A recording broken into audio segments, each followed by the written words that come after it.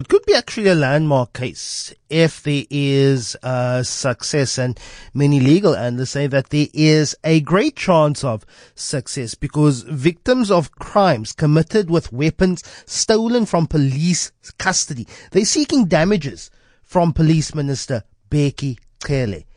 There have been thousands of people who've been injured and killed because of guns that were supposed to be destroyed, but making their way from corrupt police officials' hands to gangsters. Remember the case of Colonel Christian Prinsloo. He has been sentenced. He's actually, in fact, out on parole already. Sentenced to stealing more than 2,000 firearms between 2007 and 2015. He was only sentenced to 18 years imprisonment. He's already out on parole. There's something like 90 children's death connected to his act, to his crime.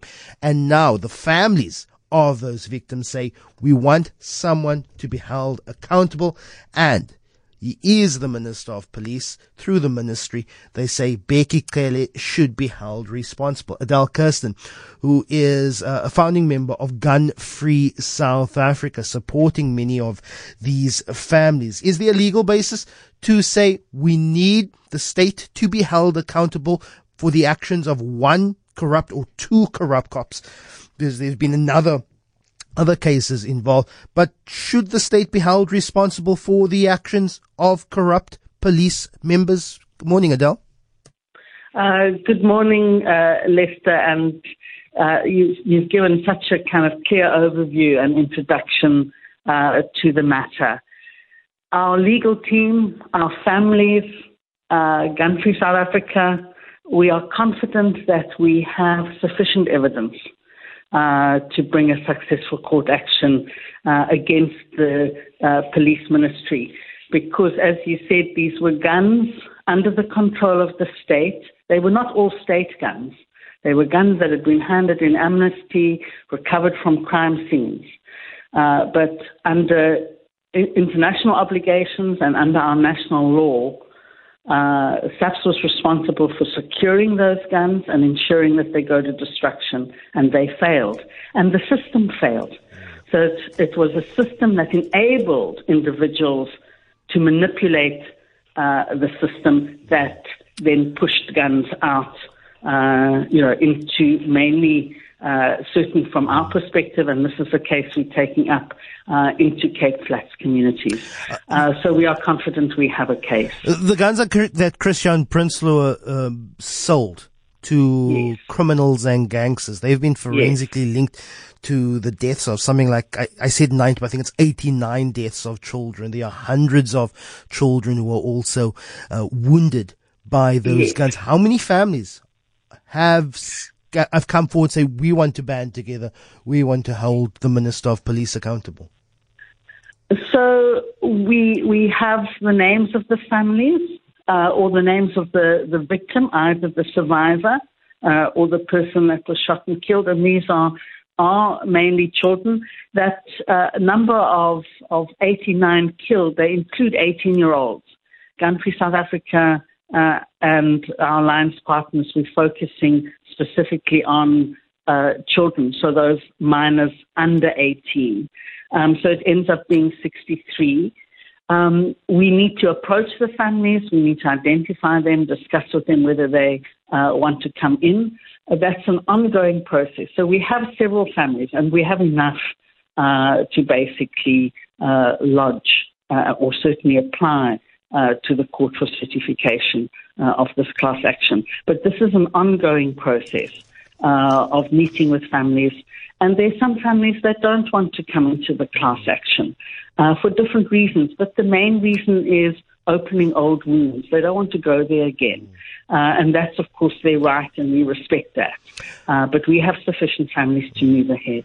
There were the cases of Christian Prinsloo. There was also another colonel, I think his name is David Naidu, who was also implicated in selling guns to criminals. That was a major case that gripped our attention. But do you think this opens, if you go through this process and that there is a likelihood of success, this could open up the floodgates of even smaller incidents of one or two weapons that have gone missing from police storerooms and forensically can be linked to murders or issues out after they were handed in. This could open up the floodgates for more cases of holding, particularly the political principles of the police responsible for these issues.